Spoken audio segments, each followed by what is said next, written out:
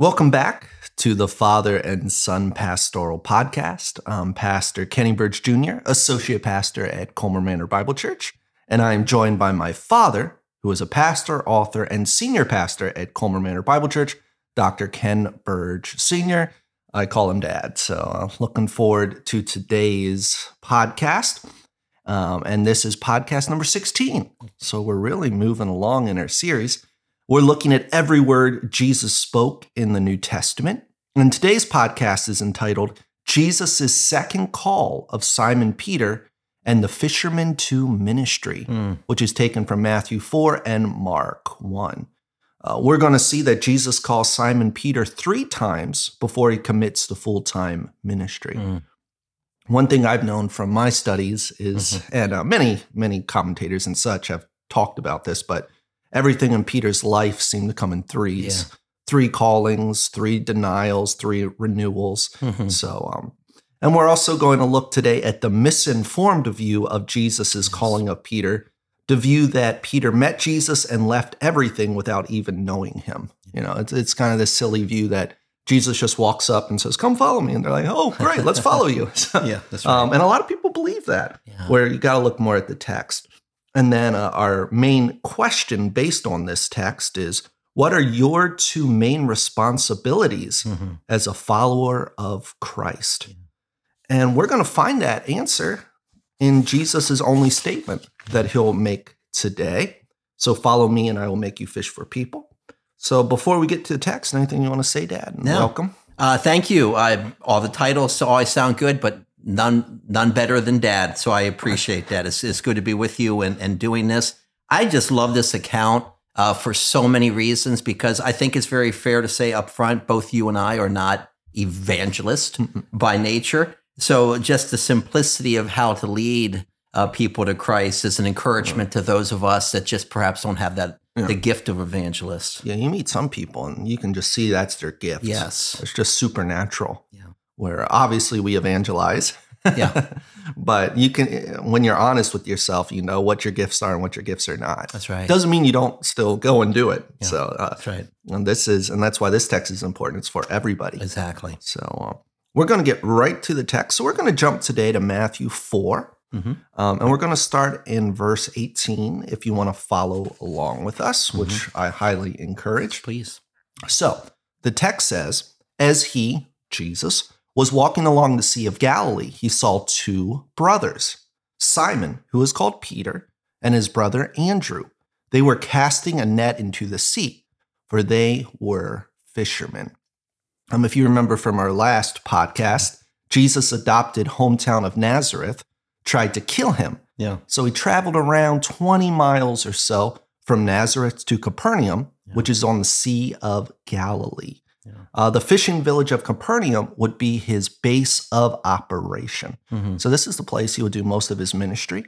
We believe Peter's house is there. That's right. There's a lot of evidence even today that you can go and visit it. And it seems pretty legit from everything I can tell. I agree. It's not like, when he ascended into heaven and there's the footprint of Jesus footprint you can go visit and pay money for. That's and right. He dipped his foot in cement. That's right. But it's very a legitimate case can be made from early historians. So Peter and Andrew lived here in Capernaum, but they were from Bethsaida. So it's possible they could have had a little money. We don't know. Or, they just moved. This lake, which you have been to, and I want to ask you in a minute what it looks like, just to give a visual, but is massive. And from my research, there were over 12 harbors in this lake, 12 little ports. Now, usually we think of that with oceans, but this lake was so big and there was such a fishing trade that you had harbors all around the lake. So this narrative picks up right after Jesus moves to Capernaum. I wouldn't be surprised if it's literally when he's walking back and he sees his friends who he had called before. And we'll find Jesus walking by the lake when he sees Simon and the others fishing. So really quick, what would you tell people about the Sea of Galilee? Because obviously I've never been there, seen pictures, videos, so forth. But 2 things, and I fully concur. I visited the place they believe where Peter had lived, and there's a lot of evidence that it's accurate. So that was special. But Mom and I took a ride on the Sea of Galilee. We couldn't walk, So we opted for the boat ride. 13 miles long, 7 wide. It's a spectacular, and you nailed it because it is a lake. In the Old Testament, it's called the Sea of Kinnereth. Kinnor is the Hebrew for harp because they believe it's shaped like a harp. But when you get a New Testament, it has so many different names. It's the Lake of Gennesaret, Luke 5:1. It's the Sea of Tiberias, but it's a beautiful location. I remember looking over the lake, and there was a lone fishing boat out there. Boy, you want to talk about going back to the first century. So it's spectacular, surrounded by mountains. They had beautiful scenery to fish and where to live. Well, yeah, so I hope to get there one day and see it. I mean, I've seen a lot of, like I said, videos on it, and it's beautiful. I saw Israel build a walking trail around it that you can just walk around the lake. So I'd love to do that one day, but kind of just sets your mind in the right place. Exactly. Get the correct visual of what's going on. So as he was walking along the Sea of Galilee, he saw 2 brothers, Simon, who was called Peter, and his brother Andrew. They were casting a net into the sea, for they were fishermen. Verse 19 says, "Follow me," he told them, "and I will make you fish for people." Immediately they left their nets and followed him. So many people have isolated this text. We see that a lot with proof texting, or even just trying to take just one story from the gospel and just try to jam a whole narrative into just one like small text. And they've created what I've called the misinformed view of Jesus calling Peter, Andrew, James, and John to join him in full-time ministry. So this is kind of, if you probably watch TV shows, movies, this is the view because it saves a lot of time. You rarely see when, Andrew and John go and talk with Jesus and all that. A lot of times it just jumps to Jesus is walking along the sea. So I think this is romanticized because it sounds awesome. I met Jesus and just followed him. So in this view, Jesus simply walked up to these fishermen he had never met, called them, and they left everything to follow him, even though they knew nothing about him, which really makes no sense. It makes absolutely no sense. And pretty soon you're going to walk us through that mindset. But there's an earlier encounter back, and we looked at this in John 1. And just real quickly, what prepared these disciples? And I wrote it down when I preached through John. There was dedication, because in John 1:37, they were following Jesus. There was discernment. When Jesus asked, "What do you seek?" they asked a question, "Where are you staying?" I mean, they really wanted to engage the Lord Jesus Christ. And then there was even duplication, because it's Andrew who brings his brother to Christ. So there's a lot of background before we get here. So I'm so glad you're bringing this out. It's necessary for people to understand what actually happened. When did you preach through John? Because that one might have been pre-YouTube. That one might have been now about 20 years ago, and it was just a wonderful thing. Because I was thinking with the website we have Matthew, Luke, and then obviously so many other books of the Bible. Sure. But I wasn't thinking we had Don't John. have John. Yeah, I want to come back and redo that. So that would be wonderful. But so I kind of just in jest wrote down a conversation here. I love it. That they could have had in this view. It's something like Jesus walks by, and I can just picture this in a movie, say, "Hey, you come here and follow me and you will fish for men." The men responded with something like, "I have no idea who you are or what you mean, but sure, I'm going to leave everything to follow you. By the way, who are you?" Andrew then looks at Simon and says, "Let's throw away our professional lives, give up our jobs, and follow this guy and fish for people." It makes no sense if you follow that. Where that's why this podcast and obviously Bible study is so vital, because it just puts everything in a biblically informed view of what happens. So just quickly, we see Andrew originally brought Simon to Jesus, who invites them, along with James and John, to follow him. So, and that's after Andrew and John spent the day with him, questioning him. After John had already pointed and said, John the Baptizer already pointed and said, behold the Lamb of God. Mm-hmm. So they meet with Jesus, Exactly. and Jesus says, come follow me. So Simon, Andrew, and John travel with Jesus to Cana and meet Philip and Nathanael on the way. There's no biblical proof at this point that James was with them. It's possible that he tagged along, but we know Simon, Andrew, and John went, and they meet Philip and Nathanael. Simon then sees Jesus perform his first miracle at the wedding in Canaan and believes in Jesus. Remember when we talked about that? Simon travels with Jesus and has a quick stay in Capernaum with Jesus' family. Simon goes to Jerusalem for a Passover with Jesus and watches him clear the temple. Simon baptizes converts while Jesus preaches to a large crowd. So you see there's a deep relationship growing here. Exactly. Simon leaves Judah with Jesus after John the Baptist is arrested. Simon travels with Jesus through Samaria and helps Jesus minister to the people of Sychar. Simon assists Jesus as he preaches in Galilee and witnesses Jesus' conversation with the nobleman.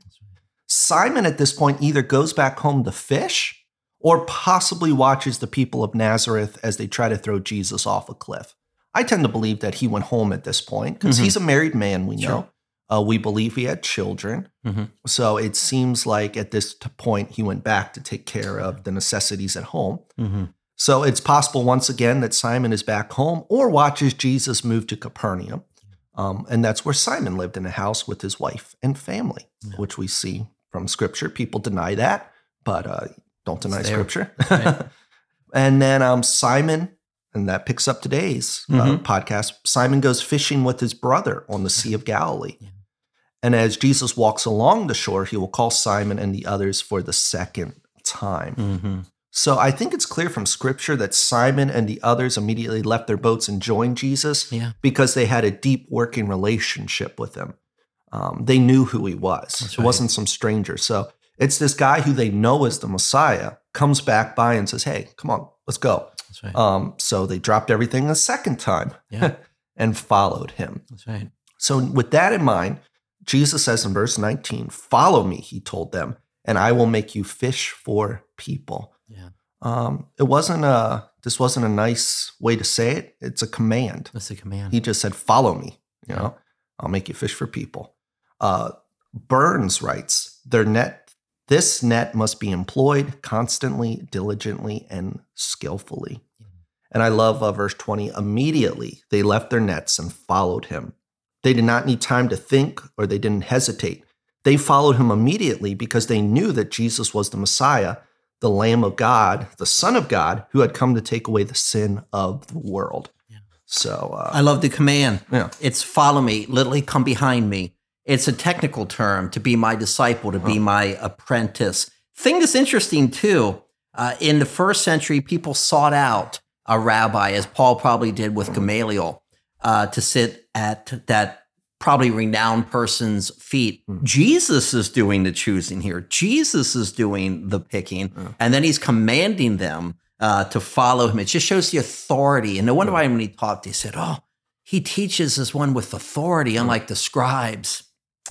And that's why later when he will choose them as apostles, it'll be, you didn't choose me, I chose you, which is taken out of context a lot by people for individual election, which is really just talking about Jesus' choosing of his apostles.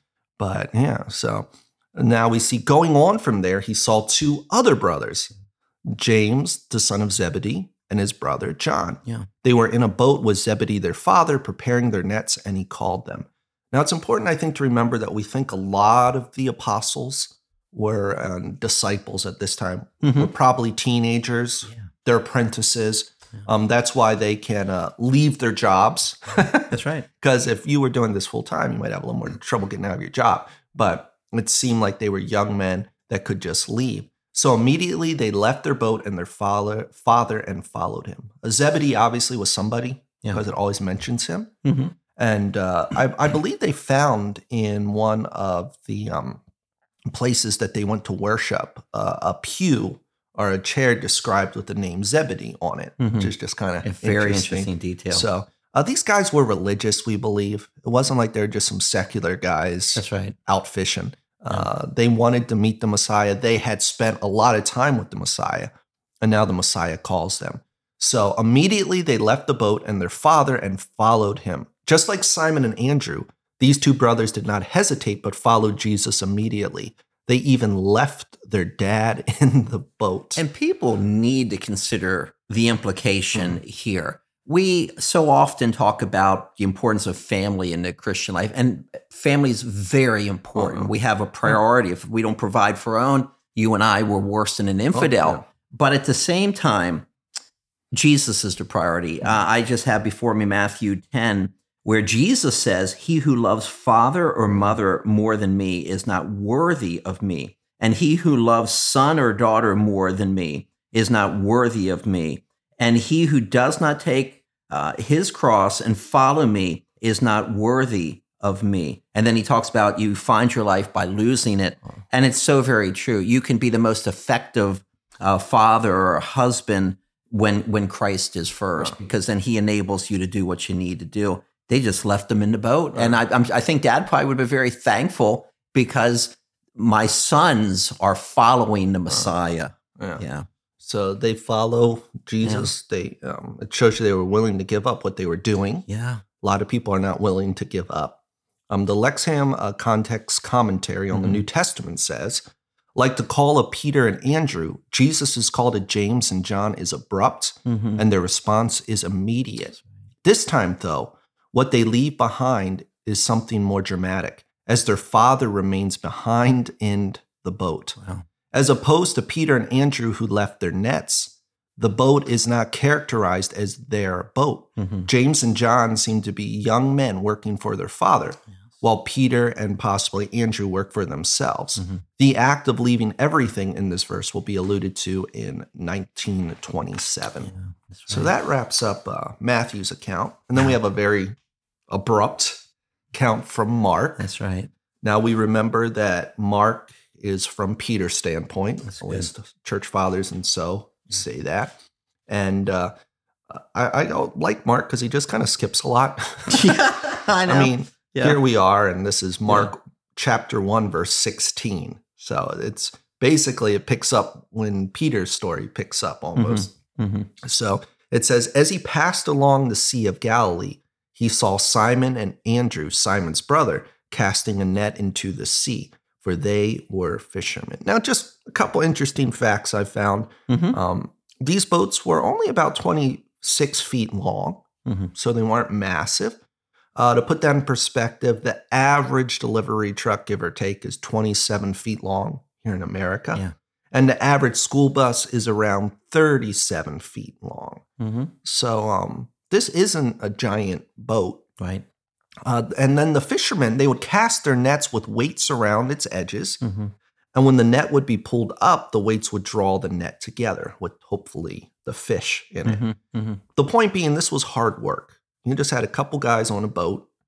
They would throw out these heavy nets because they're weighted. You'd be in the sun or whenever you're fishing, and it was just a very difficult job. So, but Jesus says, follow me. Yeah. So that's what Jesus told them, and I will make you fish for people.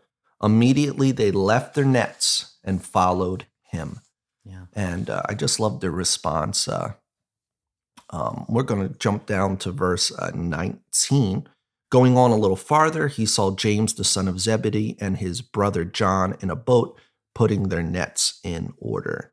Immediately he called them, and they left their father Zebedee in the boat with the hired men and followed him. So there's a couple more facts. Mark gives the extra added detail that there were servants in the boat. This implies that Zebedee's fishing business was at least somewhat successful. It was more than just family. And I had a note because some people try to say that to be fishers of men has to do with judgment because they point back to Jeremiah 16:16, where I believe this is more, it's saying they're drawn from the darkness into the light, from death into life. So just a side note there, not a big point, but there's some back and forth intellectually on that part. But I think the fishing for men is a good thing. That's right. So, so that's our passage. That's right. Anything you want to share before we look at what we can take and apply in this passage? Fishing. I remember when I was preaching through these accounts in both Matthew and Mark, and I got internet article on how to fish, and it was so complex. God bless the fishermen. Jesus makes fishing for men a lot more simple in what we're about to cover now in the application portion. That's for sure. Yeah. Well, that's when I say, there's controversy with everything and Christian liberty, but if you are into watching a show like The Chosen, I think it's very helpful just to kind of see exactly. The process. And if that's not your cup of tea, you can probably watch a doc or something online or see some history on how it's done. Yeah. But I think it's good to learn those little facts because then you appreciate it much more. There are two things about fishing, though, that did stand out. One, it takes faith because you can't see the fish. And number two, it takes patience. And with evangelism, a lot of patience involved as well. So very true. So we're gonna look at this passage and see the timeless truths and how we can apply it. Jesus called his followers to, 1, obey, and 2, fish for men. These men would change the world. I bet if you asked them on that day, or probably before then, because they knew Jesus was going to do something big, but even before they met Jesus, they were just normal nobodies. And yet these are the guys who truly changed the world. They did. Luke, the historian, writes in Acts 17, 6b through 7b, these men who have turned the world upside down have come here too, saying there is another king, Jesus. And that's from a very negative aspect. The people are not happy that apostles and so forth were there.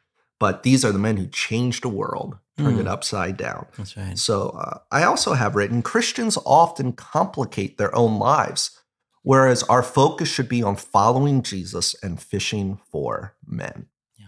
I think we add way too much. I think there's a reason why the Pharisees and so those type of guys added so much to the law, because I think it's human nature. We like to create more laws and rules and regulations. Where Matthew 28, Jesus says, go therefore and make disciples of all nations, baptizing them in the name of the Father and the Son and the Holy Spirit, teaching them to observe everything I have commanded you. And it's that simple. If I can just add an illustration, Mom and I get up generally around 5. My assignment is, and I do this because I'd like to, go downstairs, make the coffee, and bring her a cup of coffee. My favorite part, and she probably doesn't know this, so I don't know if she's going to watch the podcast, that little pot is still in the coffee pot. So I go back to the end of the kitchen, open up the trash can, and see if I can hit it. Yeah, I'm at about 70%, so I'm getting pretty good at that. But I bring her up her coffee. I go into my study and read. She reads. We walk. We're walking the other day, and we have the same path. It's probably 6:15, and we know the one bus driver from just sight because he passes the route from University of Maryland, and we wave to him all the time. Very quickly, the one day, just recently, this is after a couple years of waving to him, he stops the bus. I get on the bus, and I just told him I'm a pastor. I walk early. We're always looking for opportunities to share Christ. And he invites me. He goes, this is a God sent. I've been thinking about church and God, and here you are today. Can you write down your information? And I directed him. But it was the point, I was just having my devotion. The Lord opens up the door. The man stops the bus. He opens up the door. What do we have to do, though? We have to walk in and then just start to open our mouths for the Lord. Yeah. And there's that just point of spreading seed. Yeah. Obviously, we plead with people. We care for people. We explain, answer questions, so forth. But our main objective is to lovingly spread the seed. That's right. And then when you get a bite, you have to go for it. Yeah, that's right. You can't take the mindset that now that I threw a seed, I just sit back forever. That's right. We do make disciples, and it's work. But it's great when you get a bite. So, question I need to ask myself: have I embraced Jesus's words by following all he taught and by fishing for people? Yeah. Now, clearly, we obey all of the words given to us in the church age, not just the words of Jesus. You have those people who try to say, well, I don't listen to Paul, or I just listen to Jesus. Right. Obey Scripture, understand who it's written for, and apply it in your life. And we also fish for people. So thought, and this is especially for people who've been Christians for a while. Yeah. Have I overcomplicated my Christian life? How am I doing following the words of Jesus? Do I fish for men, or am I too scared or lazy? Who was the last person I fished for? And that's a good thing to think about. Great Who question. have you got? Do I make excuses since fish do not generally jump into my lap and I have to make an effort to find them? If I find the largest probably excuse I get as a youth pastor when I talk to anyone from very little to 30s Mm-hmm. is that either they don't get out enough or they Mhm. don't meet people, or especially those in Christian school. Well, I don't Mhm. know many unsaved people. And I see so many excuses, but the point of fishing is you don't just sit in your boat That's right. and have the fish jump in the boat. You have to go and find them, and it takes effort. So if you really want your church to grow, you need people to evangelize. Go out there because very few people just walk through a church door Yeah. just on their own initiative. People do and get saved, but many are outside the church and need to be reeled in with the truth. For you and me, we have to be focused on what God calls us to do. Paul writes to Timothy, no one engaged in warfare entangles himself with the affairs of this life, that he may please him who enlisted him as a soldier. I mean, we know what our role is. We're to study God's word. We're to make disciples. We are to train people. I think so often pastors get involved in so many things, and parishioners do the same thing too, where we miss the simplicity of our walk with God, but the necessity, as Paul commands Timothy, he says, do the work of an evangelist. We might not have the gift, but we're always looking how to evangelize. So I think this is a noteworthy question that needs to be asked personally and then thought through. Yeah. Yeah. And I mean, if you think, I was just thinking at our church, what if everybody just focused on one person? One person. Obviously, you don't save that person. You give them the gospel, you show them love, truth. But what if just hypothetically, everyone gets one person, gives them the gospel, and everyone saves or has one person leads them to the Lord and they're saved? I mean, your church doubles. That's right. Overnight. And not that's about size, but at the end of the day, you do want as many people in the kingdom as possible. Exactly. So that's just something we need to think about. And then our final employment point, or second one, Jesus's followers willingly became living sacrifices. These men forsook their security and livelihood by agreeing to follow Jesus. I think that's the biggest problem in America today.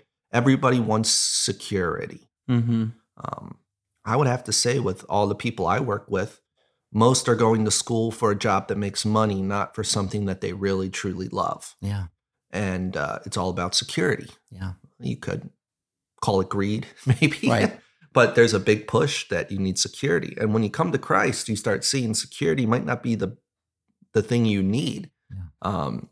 Obviously, we're supposed to work. We're supposed to do everything unto the Lord. But we need to say, I'm going to follow Jesus no matter what. And it might mean taking a different job so I can serve more, or whatever the cause may be. But these men became living sacrifices. And they had a visible Savior to follow. And you can tell by their response that they were going to be successful. But even just before Jesus dies and he's washing the disciples' feet, and Peter is trying to argue with him about, what Jesus is going to do. Basically, Jesus says, I'm going to fire you unless you submit to me. And it also raises the question, how do you and I and others know the person to disciple, to train for ministry? And here's always the question, those who follow their earthly shepherd are those that are most likely going to be successful in ministry themselves. And I mean, bottom line, there are two kinds of pastors, those that please the people and then those who please the Lord. The former is usually more popular because they're always doing what the people, he's such a wonderful guy. But you you sit in the pew and he's preaching and teaching and you're going, I'm getting nothing. It's because he had no time to prepare because he was pleasing you all week long. So it's very important just that we train people as Jesus did, who were obedient to the shepherd in order that they might go out into that full-time employment and not have the security and follow Jesus. Definitely. Yeah. So these guys were living sacrifices. Yeah. They would be away from their families. Yeah. Now at this time, from the text, all we know is that Peter had a family. Yeah. So that's why we think the others were possibly younger, Mm-hmm. but they were still leaving them. And they would be hated by the religious leaders. Yeah. They would face dangers on every road they would travel. Mm-hmm. 3 of these men, James, Andrew, and Peter, would be executed for their faith, yet they all remained faithful to the end. That's right. So, and the question is, have I put the words of Jesus and the Bible above all else? Yeah. Is my life a living sacrifice for God? Yeah. And you don't hear that talked about a lot in Christian circles. That's right. It's always, what's your dream? What's your vision? Yeah. And it should be, okay, I'm a living sacrifice. And that comes from Romans 12, 1-2. Yeah. Therefore, brothers and sisters, in view of the mercies of God, I urge you to present your bodies as a living sacrifice, holy and pleasing to God. This is your true worship. Yeah. Do not be conformed to this age, but be transformed by the renewing of your mind, so that you may discern what is good, pleasing, and the perfect will of God. Mm. So a thought, ask yourself this. Have I fully surrendered to Jesus, or am I hanging on to worldly possessions that are weighing me down? Mm. Am I willing to leave behind every weight that entangles me, that keeps me from obeying Jesus and fishing? These men changed the world, and I mentioned it before, but I heard someone say it. And in the Old Testament, if you were called to obey God, there was physical blessing. Mm-hmm. If you followed God, a lot of your promises of wealth and prosperity, that was given to Israel. Yeah, that's right. And sadly, all the prosperity gospel today, they always have to go back there and rip it out of context and try to apply it to the church. But you see in the church age, when you're called to follow Jesus, it's take up your cross. Yeah. And you're probably getting killed. Yeah. You're not promised a long life. It's a short life. People are going to hate you. Yeah. Yet these guys were willing to give it all up. Where I think sometimes in modern Christianity, we want the prosperity along with the blessings of the gospel. And obviously God can bless you with things if he so wishes. But we need to focus really on that we're going to be persecuted for, and sometimes we don't like to give things up.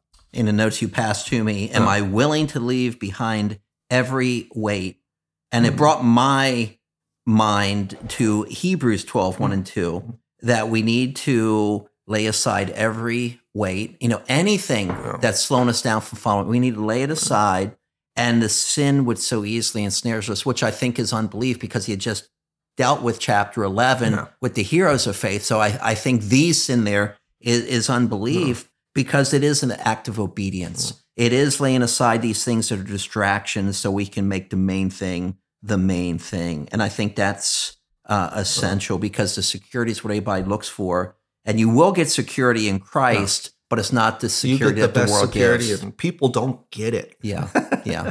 People don't understand. That's right. That I feel like the most secure man in the world, and it's simply because I'm trying to do what God wants. When people look at me, you live here, you do that, and it's like, well, why don't you do this? And it's like, I don't need to, because I'm where God wants me. That's right. So the challenge for today is memorize Matthew 4:19. Follow me, he told them, and I will make you fish for people. Then I challenge you to make a list of 3 people or 1 place you will fish at this week. We can't just learn these facts and say, this is awesome. We have to take it and apply it. And expect rejection.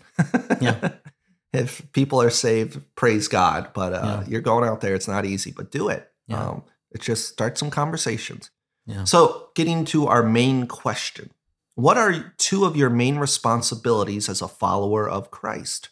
1, to follow all the words of Jesus along with Scripture. So we can't pick and choose, we obey.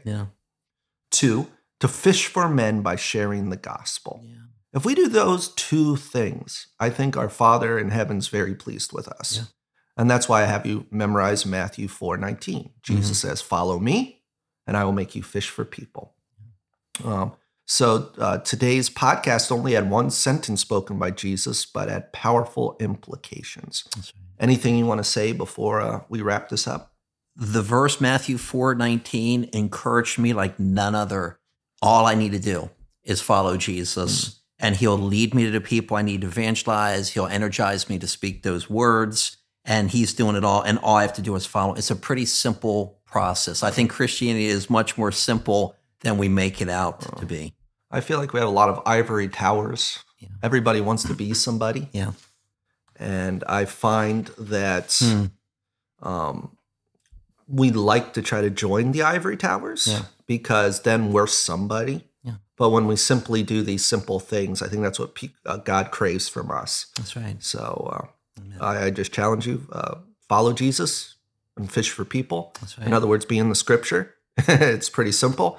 Know what it says, apply it, and then fish for people. That's right. So that was podcast 16, Jesus' second call of Peter and the fishermen to ministry, which was taken from Matthew 4 and Mark 1. In the Jesus Said That series, looking everywhere Jesus said, it was such a blessing to be able to have these conversations with you and talk. And I also would ask you to subscribe to the channel, be it on YouTube or our Apple podcast. And we would love if you're in the Maryland, DC, Virginia area to come visit us at Coleman Manor Bible Church. Nothing showy. Just have a good time. We'll talk with you and just worship with you. And your spirit will be fed. And I'm really looking forward to our next podcast. So we'll see you next time.